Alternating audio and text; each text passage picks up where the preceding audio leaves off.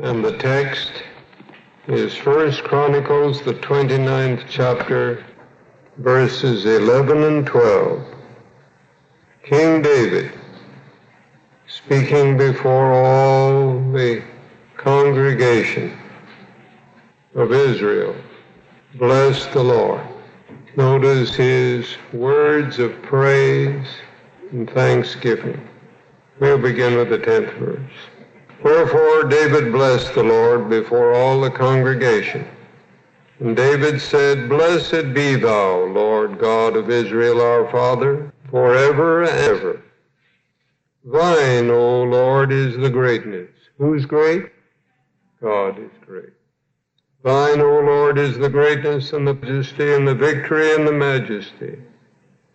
For all that is in the heaven and in the earth is thine. Thine is the kingdom, O Lord, and thou art exalted as head above all. Both riches and honor come of thee, and thou reignest over all. And in thine hand is power and might, and in thine hand it is to make great, and to give strength unto all. Who's great? God is great. Can he make anybody else great? Yes, if they'll be in his hand. Was Lucifer great? Yes, he was the greatest in the universe. But he lost it, friends, when he put himself out of God's hand. True greatness depends upon what God is doing in our lives. True greatness depends upon the Great One, the Creator, the Infinite One. Nothing that we can do apart from him.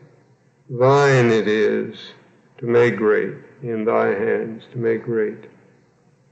When I was a boy in school, I remember a little poem about Alexander the Great. So I looked it up. I thought the boys and girls would be interested in it, and probably some of you that aren't children anymore. This is a dialogue, conversation between a father and his son. How big was Alexander, Paul, that people call him great? Was he like old Goliath tall, his spear 100 weight? Was he so large that he could stand like some tall steeple high, and while his feet were on the ground, his hands could touch the sky? Oh no, my child, about as large as I or Uncle James. 'Twas not his stature made him great, but greatness of his name. His name so great? I know 'tis long, but easy quite to spell, and more than half a year ago I knew it very well. I mean, my child, his actions were so great. He got a name that everybody speaks with praise, that tells about his fame. Well, what great action did he do? I want to know it all. Why, he it was that conquered Tyre and leveled down her wall, and thousands of her people slew, and then to Persia went, and fire and sword on every side through many a region sent. 100 conquered cities shone with midnight burnings red, and strewed o'er many a battleground 1,000 soldiers bled. Did killing people make him great? Then why was Abdul Young, who killed his neighbor training day, put into jail and hung? I never hear them call him great.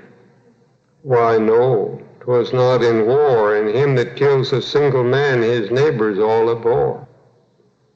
Well, then, if I should kill a man, I'd kill 100 more. I should be great and not be hung like Abdul Young before. Not so, my child, 'twill never do. The gospel bids be kind. Then they that kill and they that praise, the gospel do not mind. Alexander the Great. The Great. Did you know the Bible calls him great? Let's turn to Daniel and take a look at it. In fact, it calls him very great. Remember the 8th chapter of the book of Daniel?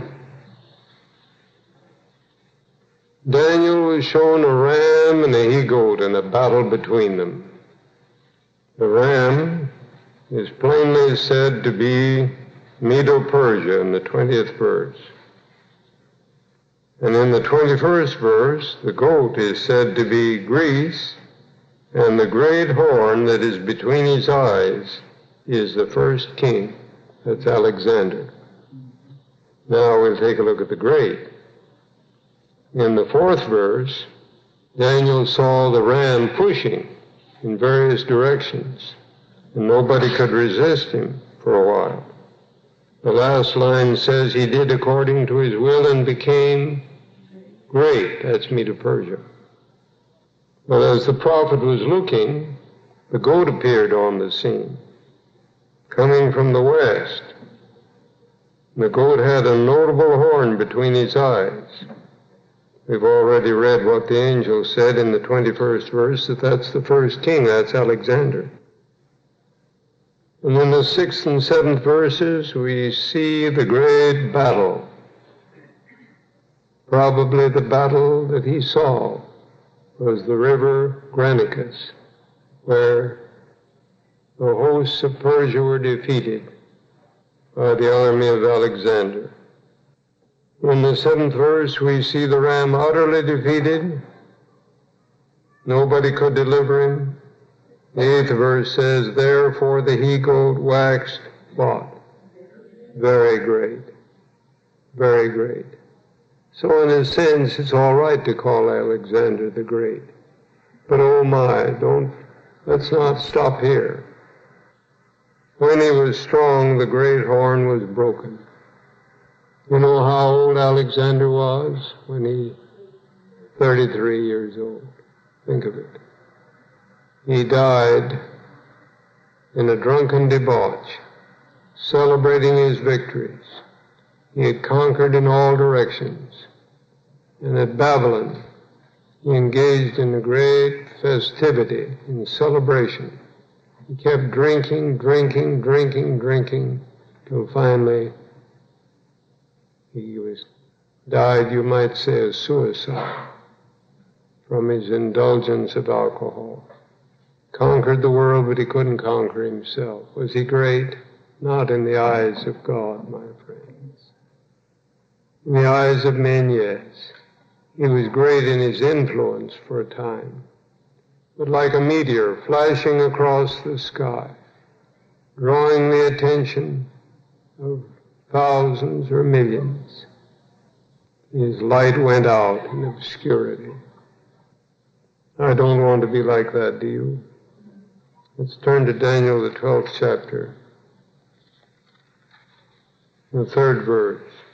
Here we'll see the real great ones. And they that be wise shall shine as the brightness of the firmament, and they that turn many to righteousness as the stars forever and ever.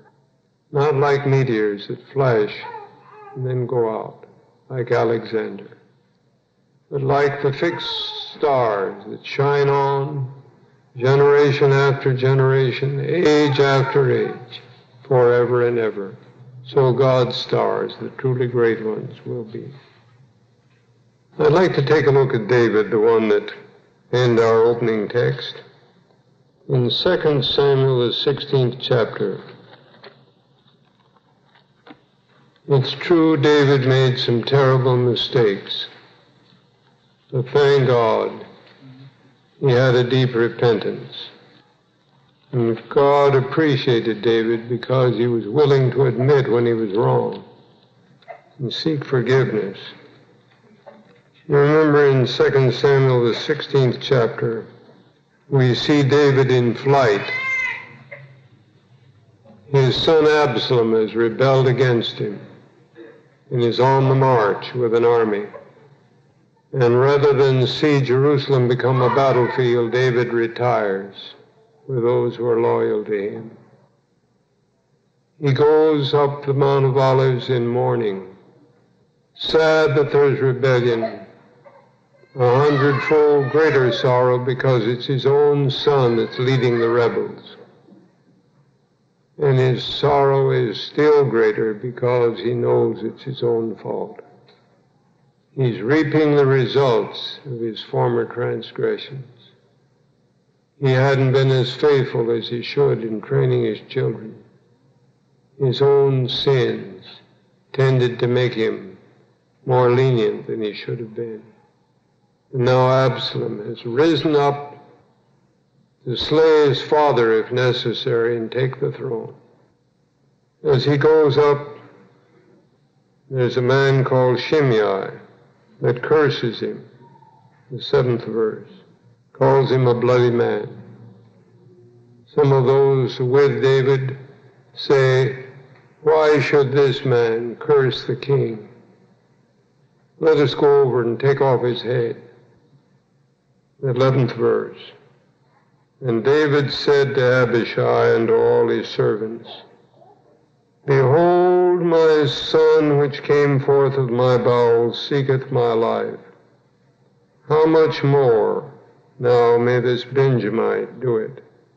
Let him alone and let him curse, for the Lord hath bidden him. David was taking his whipping.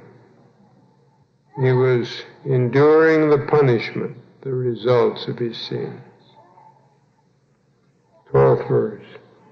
It may be that the Lord will look on mine affliction, and that the Lord will requite me good for his cursing this day. Notice the comment on this in the book Patriarchs and Prophets, page 738. The Lord did not forsake David.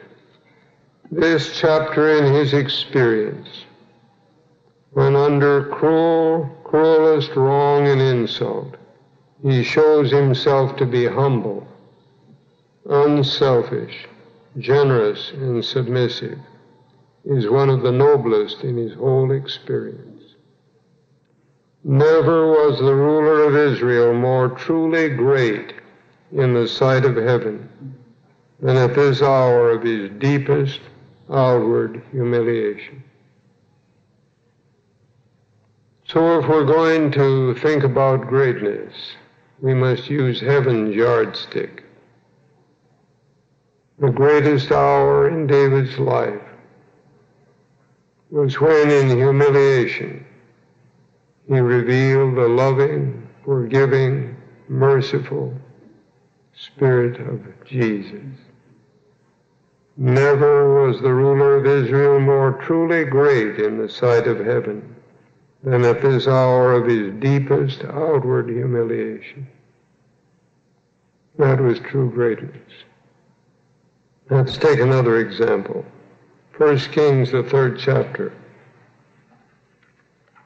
This is David's son Solomon. You remember he finally came to the kingdom, placed there by David in his old age. And as young Solomon faced the tremendous problems of the kingdom and realized that to him had been given the commission to build a temple, he longed for wisdom which he knew he didn't have of himself. 1 Kings, the 3rd chapter and the 7th verse. And now, O Lord my God, thou hast made thy servant king instead of David my father, and I am but a little child. I know not how to go out or come in. Why make a man king like that? We want a king that stands up and says, I know what to do, come. Notice the comment on this in the book Prophets and Kings, page 30. Solomon was never so rich, or so wise, or so truly great as when he confessed, I am but a little child. I know not how to go out or come in. That was a great day in Solomon's life. And oh, if he'd only continued in that attitude. But he allowed the great wisdom that God gave him in answer to this prayer to turn his head. He became proud, self-exalted, like Lucifer before him.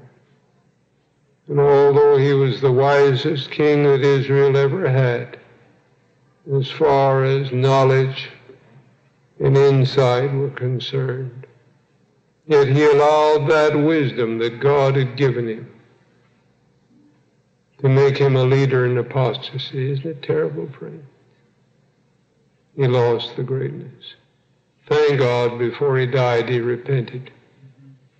He spent his few remaining days in an earnest endeavor to lead his people back. That's when he wrote the book of Ecclesiastes, in which he shows his sorrow, his repentance over the way he had gone. My point is this, friends. Solomon's greatness was in his humility, and when he lost that, he lost the real greatness. Now let's turn to Philippians, the 2nd chapter, and see the most beautiful example of this quality in all history, in all the universe. Philippians, the 2nd chapter, beginning with the 5th verse.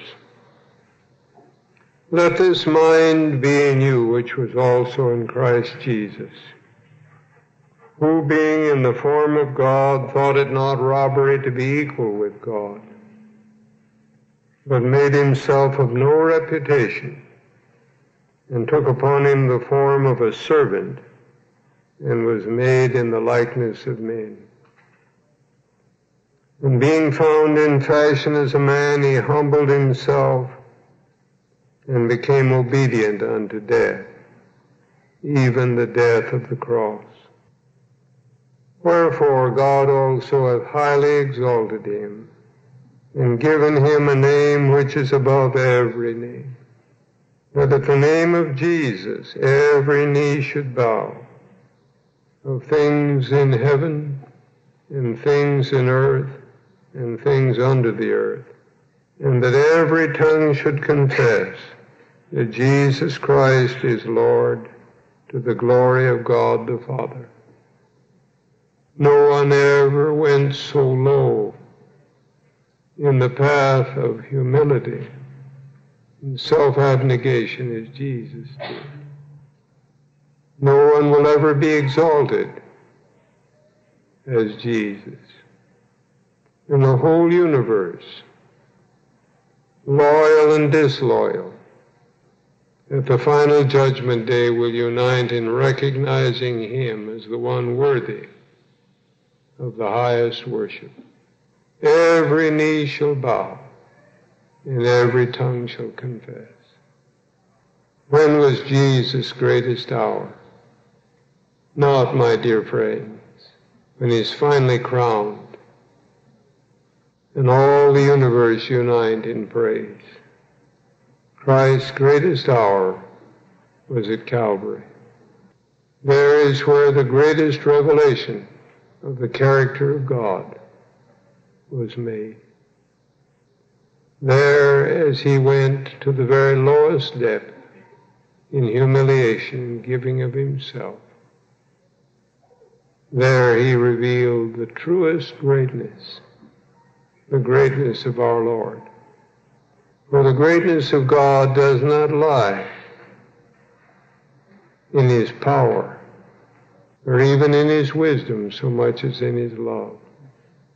Ah, if his almighty power were not linked with love, what a tyrant he could be. If his wisdom were not linked with love, what a fiend he could be. Lucifer, with only a fraction of the power and the wisdom, what a tyrant and what a fiend he's turned out to be. But thank God, in Jesus we behold a Creator who is not only all-powerful and all-wise, but he's all loving. And in Christ we see the greatness of humility. You remember he taught his disciples that lesson. As there in the upper room, he washed their feet. He told them, he said, you call me Lord and Master, and I am. But you've seen that I washed your feet, and I want you to give your lives to loving service as I have. Even as the Son of Man came not to be ministered unto, but to minister, and to give his life a ransom for many. Great, Alexander the Great, ah, friend, how his greatness shrivels when compared with the greatness of David, the greatness of Solomon, when in humility he said, I'm but a little child, I need wisdom to be king. And oh, when we contrast it all of Alexander's achievements with the life and death of our Lord Jesus Christ, I don't want to be like Alexander the Great. I want to be like Jesus, don't you? But friends, I'd like to be very practical tonight. Every one of us is choosing from day to day which way we're going. Do you really wish to be like Jesus? Are you willing to give up the praises of men, willing to be insulted and derided, criticized, persecuted, falsely accused? Are you willing to have those about you feel that you're throwing your life away as you give yourself for others? This was the experience of Christ. Men could not see why one who possessed such power should walk about in such poverty. Men could not understand how, possessing such wisdom, he would allow himself to be taken by his enemies and persecuted. The remnant are going to be soon in a position where the only way they will go through will be to have settled in their hearts what it means to be truly great. We must come to the point where we hate that kind of greatness which is represented in Alexander, the cruel triumph of might over might, power over power, force over force. We must come to the place where the only greatness we admire and imitate is the greatness of loving humility that Jesus exemplified. Jesus and Alexander died at 33. One lived and died for self. One died for you and me. The Greek died on a throne. The Jew died on a cross. One's life a triumph seemed, the other but a loss. One led vast armies forth, the other walked alone. One shed a whole world's blood, the other gave his own. One won the world in life and lost it all in death. The other lost his life to win the whole world's faith.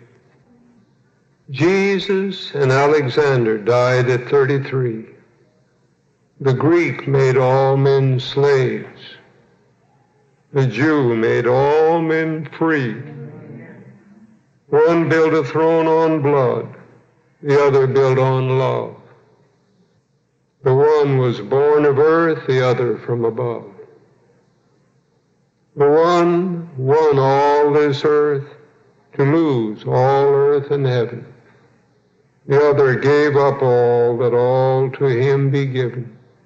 The Greek forever died. The Jew forever lives. He loses all who gets. He wins all things who gives. May we pray. Blessed Lord, rightly interpret to our hearts this glimpse of two lives. Oh, may we be cured forever of the selfish ambition that motivated Alexander. May we be filled forever with the love, the sacrificial love that moved our blessed Lord and that moves him still to intercede for us. Spoil this world and all its selfishness for us. May we no longer be impressed with its glitter and tinsel, its glamour, its fool's gold. Oh, may we embrace the greatness of humility, the greatness of loving service, the greatness of being like Jesus. Do it for us and in us and through us, I pray, my blessed Lord. Amen. Well, we had a wonderful time last week. As many witnessed for the Master their response. Will you who spoke last Friday night listen tonight? And you who didn't speak may speak tonight. I just want to share this evening how much this message has meant to me. I think all of us as young people try to conceive in our minds that God has a great, that He's going to make us great. That all the world's going to stand back and say, boy, aren't you something? I'm very thankful to know and understand what heaven considers great. The greatness of love and the greatness of unselfish service. I pray that in all of our hearts tonight we may grasp this and live it with each other. In Jesus' name, amen. This gave me a new idea of greatness. I'm glad that what God calls great is available to each of us. It is in thine hand to make great. I have been the opposite. I've never wanted to be great. I can remember praying that the Lord would not give me anything that would make me great. But it wasn't. It was because I didn't know how to handle it. I now choose to be what the Lord wants me to be, great or humble, whatever. Mm-hmm. But most of all, I want to give humble, loving service as Jesus did. Sister, before you go, you said you're willing to be great or humble. Be great and humble. Amen. Thank you. I pointed out last Friday night, it's too bad when the only way we can avoid pride is to be so little in our results that we can see nothing to be proud about. God is getting some people ready to accomplish marvelous things. We're going to see thousands converted in a day. We're going to see the sick healed. All the miracles of the early church repeated on a worldwide scale. And not one of those who are thus used of God in that mighty way will have their heads turned to pride and self-exaltation. Why not? They've learned this lesson that we studied last week and that we're studying again tonight. Oh, God wants to make us great, friends. Not so we can be proud, but so His name can be glorified. It's in His hand to make great. Let's give Him all the glory. What do you say? This message spoke to me about pride. It broke my heart because that's what I've been having. And I want to read Matthew 10:38 and 39. And he that taketh not his cross and followeth after me is not worthy of me. He that findeth his life shall lose it, and he that loseth his life for my sake shall find it. Thank you. Thank you. Oh, it's wonderful when we can learn these lessons while we're young, dear friends. Then we have our goals in life. Let God work out His will instead of choosing our own course, mapping our own careers. It is in thine hand to make great. Gracious Lord, we thank thee for the message from thy word that magnifies true greatness and shows us the utter littleness of human promotion, human fame, human notoriety. Lord, we thank thee that in thy mercy and love thou hast called us into the path with Jesus, the blood-stained path of Calvary. We know that on beyond lies the glory of eternal reward. But our Father, we thank thee that thou wilt get us ready before we get there, so that we'll not spoil heaven with pride, the way Lucifer did. Now dismiss us with thy blessing, and help us to share this holy Sabbath with others. We ask it in Jesus' name. Amen. This media was brought to you by Audioverse, a website dedicated to spreading God's Word through free sermon audio and much more. If you would like to know more about Audioverse, or if you would like to listen to more sermons, please visit www.audioverse.org.